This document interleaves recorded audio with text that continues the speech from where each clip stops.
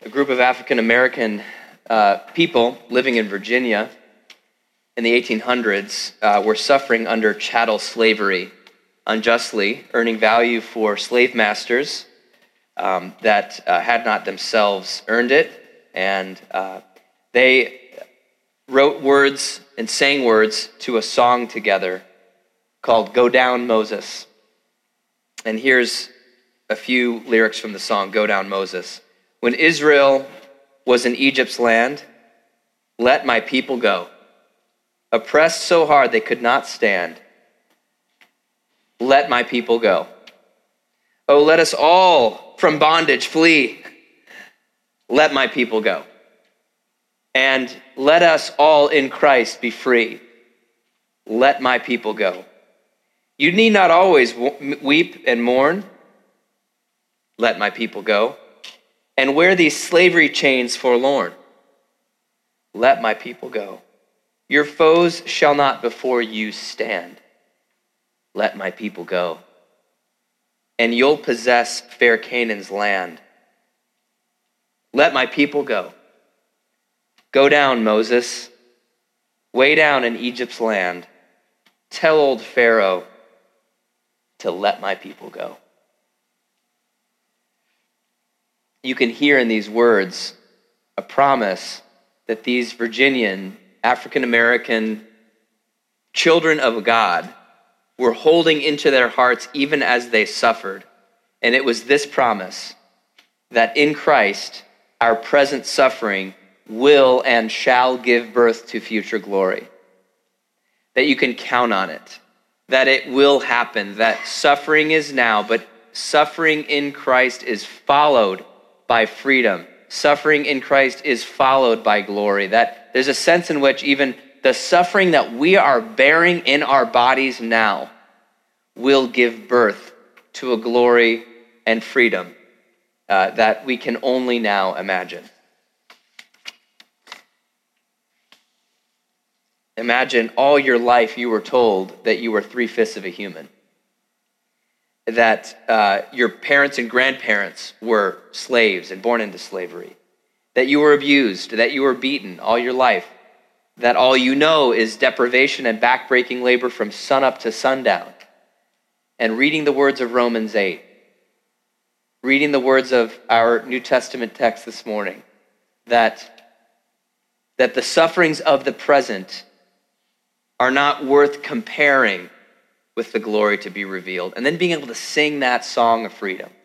Being able to sing, to lift up your voice and say, let us all from bondage go free. And let us all in Christ be free. Let my people go. And beginning to even think about what that would mean, that being freed yourself would give way to the freedom of creation, that creation would follow you into freedom. In Christ, present suffering will give birth to future glory.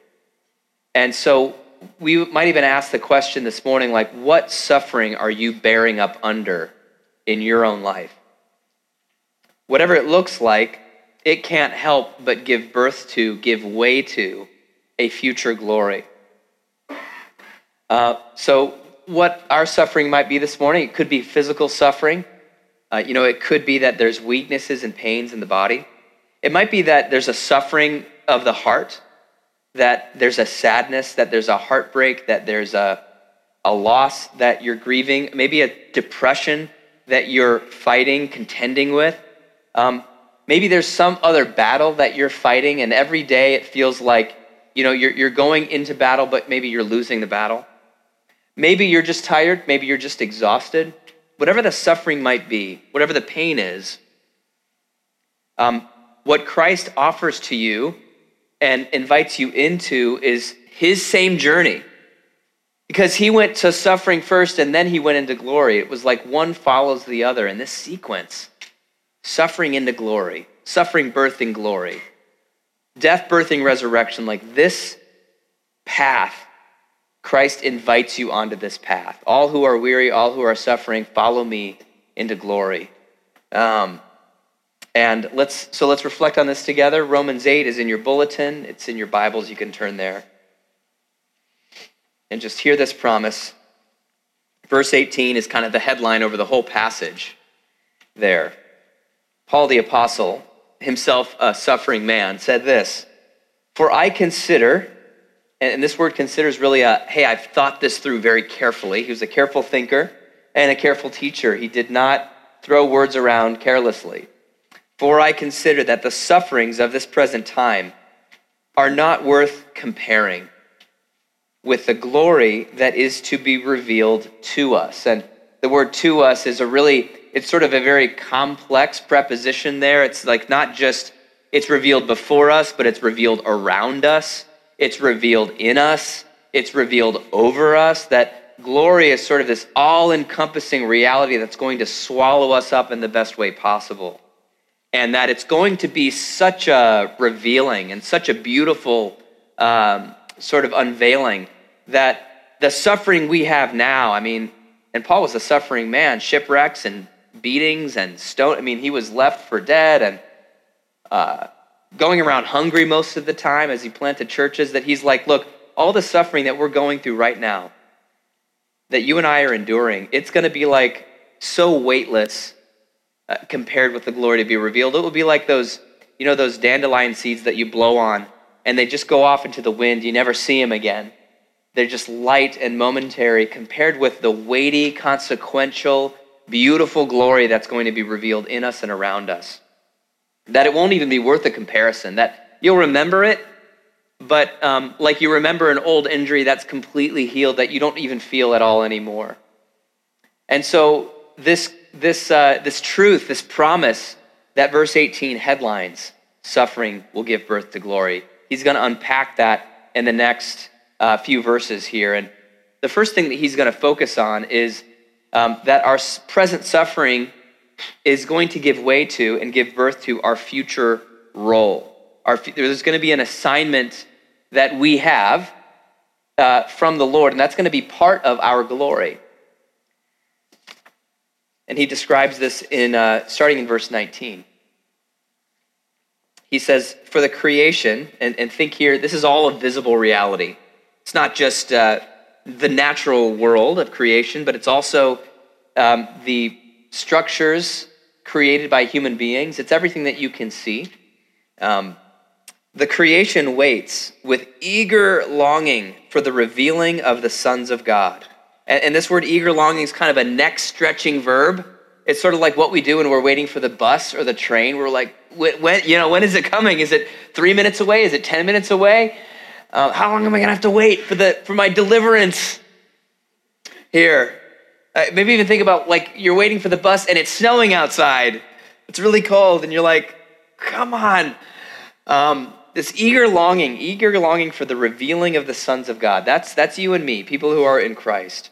Verse 20, "For the creation was subjected to futility, not willingly, but because of him," that means God, "because of him who subjected it, in hope that the creation itself will be set free from its bondage to corruption and obtain the freedom of the glory of the children of God.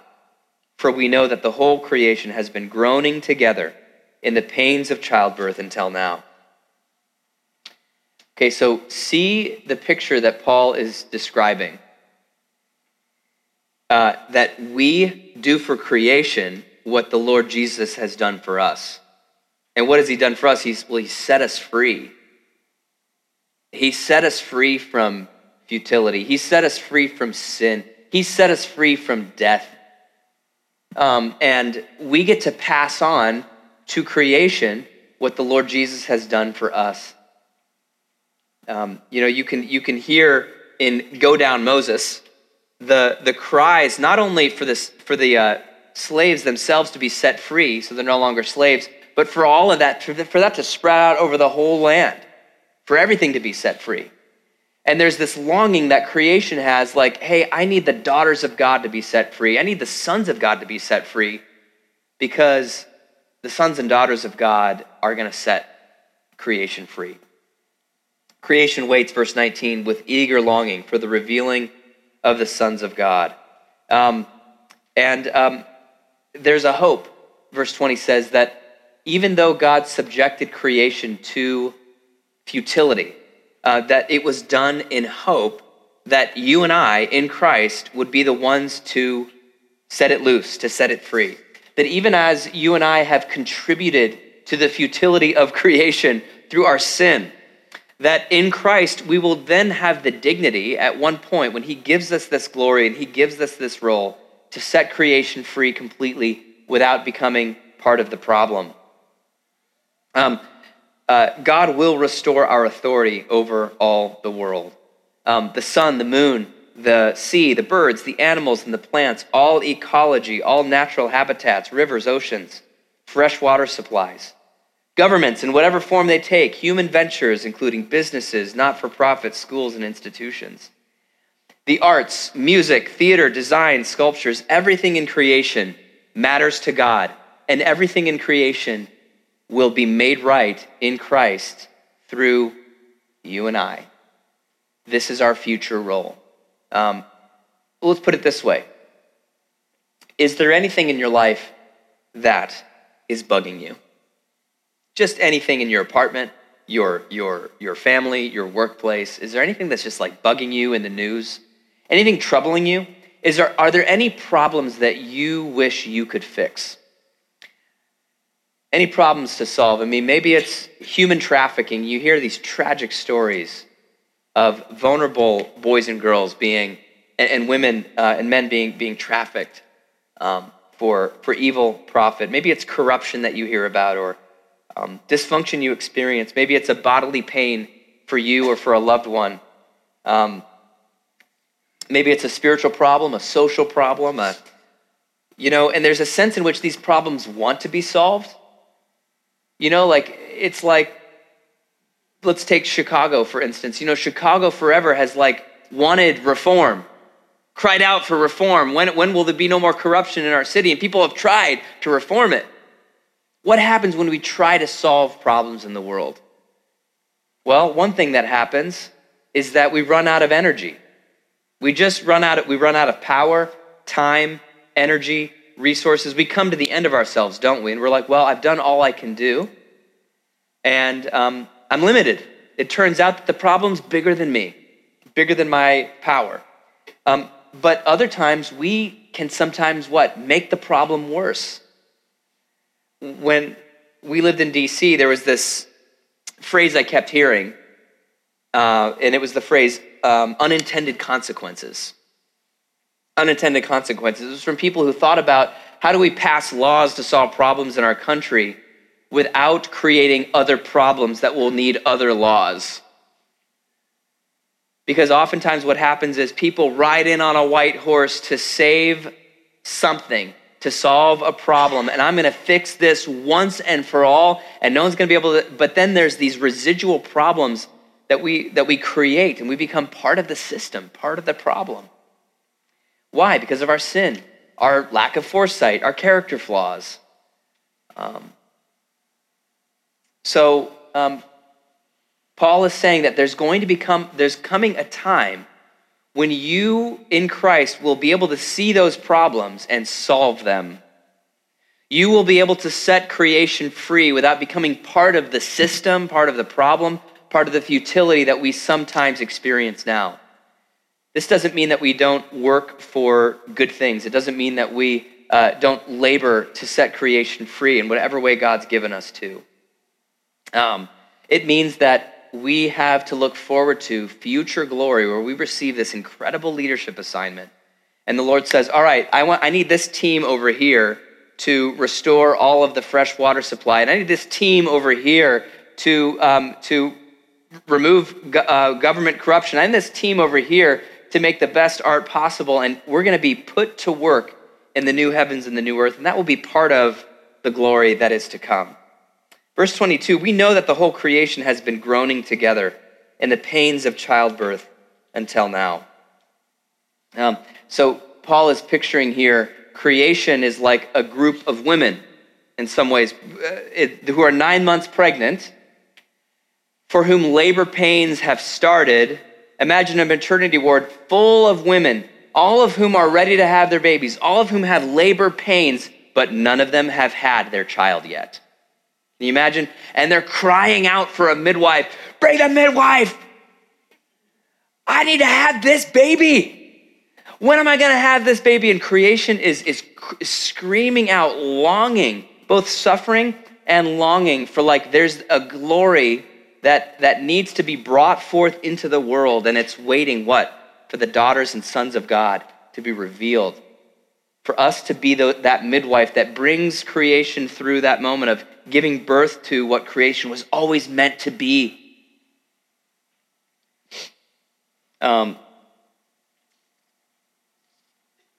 Creation has been put into this unbearable situation of having all of the pain and frustration of labor, without the glory of labor, without the new life of labor. And it's waiting for us. It's waiting for us. We can participate in delivering that glory now as God gives us the Spirit. But the best is yet to come. The best is yet to come. That's our future assignment, and it's going to be amazing and beautiful and something we can look forward to. So we have a future role, future leadership assignment. That's part of our glory that our suffering will give way to. But in Christ, our present suffering also is going to give birth to a redeemed state. A redeemed state. Not just like the state of Illinois. It's like the state of resurrection, the state of renewed bodies. And he describes this in verse 23. So not only the creation, but we ourselves, who have the first fruits of the Spirit, grown inwardly as we wait eagerly for the adoption as sons and daughters, the redemption of our bodies. Our future bodies will reflect our adoption, Paul says, into Christ.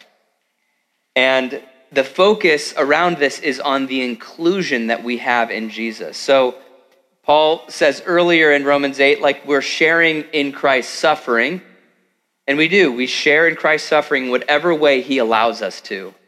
And it's really, depending on our life circumstances and what the Lord has allowed, we share in Christ's sufferings now. We live this human life. We breathe this human air. We have pain in the body. We will die. We will experience futility. We will suffer our own, whatever cross the Lord has called us to bear, we'll suffer. But then comes glory. I mean, that's what it means to live Christ's life, is that one follows the other. We walk his same path. We learn to live by the Spirit in this life of suffering, and we do suffer now, but then we enter into glory. And the focus really is on, this is the completion of what Christ began. This is the completion of what Christ has invited us into. And so we can and should look forward to the day when our present suffering will give birth to this future resurrection. This future resurrection. What do we know about the resurrected body of Jesus? We know that his resurrected body was that there was some continuity, that you could recognize his body after he was resurrected. His disciples recognized him and saw him, and that he even carried his scars with him into his resurrected state. Maybe just because he knew that it would help Thomas and it would help us recognize him. Maybe it was part of his glory. In Revelation talks about the Lamb who was slain is the only one who could open the scrolls of the promises of God. Like, it was the Lamb who was slain. They go together. So you could recognize his body. He could still eat fish. He could still hang out on the beach. Okay? He could still bond with and connect with people he loved. He could pray for them. He could encourage them. In his resurrected body, we're going to have a lot of the same capabilities that we have now. But also we see Jesus's body is also new, that it does have new powers. He walks through walls, and he ascends to the Father's right hand, and he's actually brought into the center of the throne room of God, and he's able to pray for all of us at the same time. How does he do that? He's got a resurrected body. You don't even know what you can do with a resurrected body. I mean, Paul talks about, in another part of Scripture, don't you know, we're going to judge angels? Did you know that? That not only are we going to set creation free, apparently we're going to have heavenly assignments as well. Now, don't go try judging angels now, okay? They will own you, okay? Right now, if you and I were to come into contact with an angel, it would be a very disturbing experience because of how much glory they have.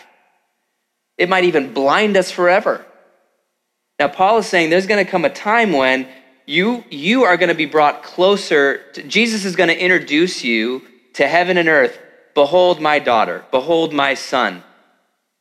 And we're going to come closer to the throne of God, the throne of grace, closer than any angel or archangel. And he's going to give us decisions to make. This is part of what he's doing. This is part of where it's going. And we're groaning for that day, aren't we? So look at verse 23. Not only the creation, but we ourselves who have the first fruits of the Spirit groan inwardly, same verb as 22, as we wait eagerly for the adoption as sons, the redemption of our bodies. Okay, so in other words, the church is also, metaphorically speaking, a maternity ward filled with babies that have not yet been born, filled with the first fruits of the Spirit that have been given to us, given to the church. When you're pregnant, I'm told, there's no going back, right? There's a new life within you. There is a promise of a future that's different than your present. Sometimes that new life kind of shows itself through a thrown elbow or through moving limbs inside the womb. And yet you're still waiting. You're still uncomfortable. There's this sense of it's exciting and it's hard and it's painful and it's hopeful. And what are we carrying within us as the church? We're carrying this promise of resurrection. This promise that our bodies will be renewed. This promise that we will be united with Christ, not only in his death, but also in his resurrection. That whatever new life we are taking in now and living now through the Holy Spirit will complete itself in a way that will happen in us, over us, around us, and that we will share in the glory of the sons and daughters of God.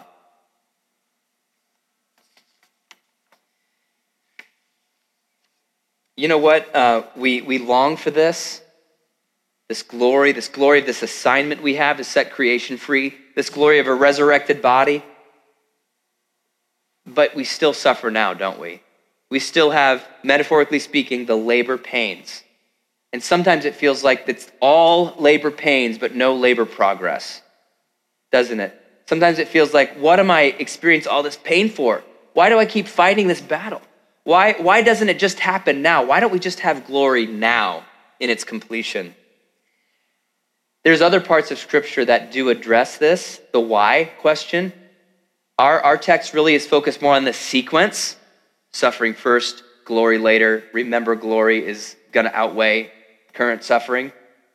But there's a hint of this why. Why are we suffering now? Well, there's something that needs to be formed inside of us through the Spirit that's getting us ready for that glory. And Paul talks about it in verses 24 and 25. So verse 24, he says this, "For in this hope we were saved." Okay, into this hope we were saved. Now, hope that is seen is not hope. For who hopes for what he sees? Answer, most people. Okay? There's no faith required to hope in what you can see. We hope in what we can see every day. There's always, there's images and stories and promises that are made to us every day that tempt our hope, and more in the sense of like, I can have something now that will lead me to a sense of completion and fullness. But that enoughness never comes. That enoughness never comes. There's always going to be some sad dissatisfaction on the other end of getting exactly what we asked for. And so Paul says that's not the futility that we've been born into. That's not hope. Hope in the scriptures is not a doubtful wish. Hope in the scriptures, hope in Romans 8 is a confident conviction. And he says in verse 25, if we hope for what we do not see, all these promises, we wait for it with patience. Okay, so this patience is gold.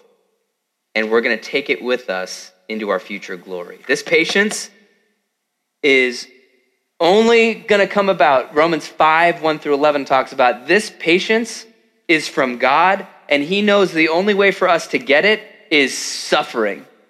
It's the only way we're going to get it. And so what? He allows temptation in our life. Why? Because that makes us spiritually strong. Okay, it's like he's taking us to go train for a marathon in Denver, Colorado. You know, hey, let's get you a mile high up in the air where the air is thinner. And let's do training there. Why? Because I want to make you as strong as possible for what I have coming for you. The Lord wants us to be spiritually strong, and one of the ways that we see spiritual strength is just in this sense of patient endurance. That whatever quality the mother is expressing when she has labor pains but hasn't met her baby yet, that quality needs to be formed in me and you. And it's being formed in physical suffering. It's formed in spiritual suffering. It's formed in all the ways that we are stressed in this life, and all of the ways that we need to learn wisdom the hard way in this life, and all the ways that we suffer in this life. We've got to develop patience. The Lord will develop patience in us and for us in this life, preparing us for that glory he has. I found a song that was written shortly after emancipation by two men, and they were reflecting on just the freedom that they had been given from chattel slavery, and for them it became this metaphor of the freedom that they had been given in Christ. And this song has become an anthem for many people since, and it's called Lift Every Voice and Sing. I love the last verse, and as I read it, I wonder if we could even begin to pray it in our suffering as we wait for the hope that we have. God of our weary years, isn't that great? God of our weary years, God of our silent tears, thou who hast brought us thus far on the way, thou who hast by thy might led us into the light, keep us forever in the path, we pray, lest our feet stray from the places, O God, where we met thee, lest our hearts drunk with the wine of the world, we forget thee. Shadowed beneath thy hand, may we forever stand, true to our God, true to our native land. And when you read Romans 8, you remember your true native land, where you're really a citizen and where you really belong. You know, it's in the presence of the suffering and risen Lord, who even now welcomes you to come close to him and to receive his grace and his glory, even in your suffering. And just to hear that promise, that whatever you're suffering now, it's going to be weightless. It's going to evaporate when the fullness of our adoption comes, when the fullness of our glory is revealed in us, around us, and over us in Jesus. And Lord, we receive this by faith. We ask now that Romans 8, 18 through 25, this profound and beautiful and mysterious promise that suffering births glory, we ask that we would receive it by faith. In the name of the Father, the Son, and the Holy Spirit. Amen.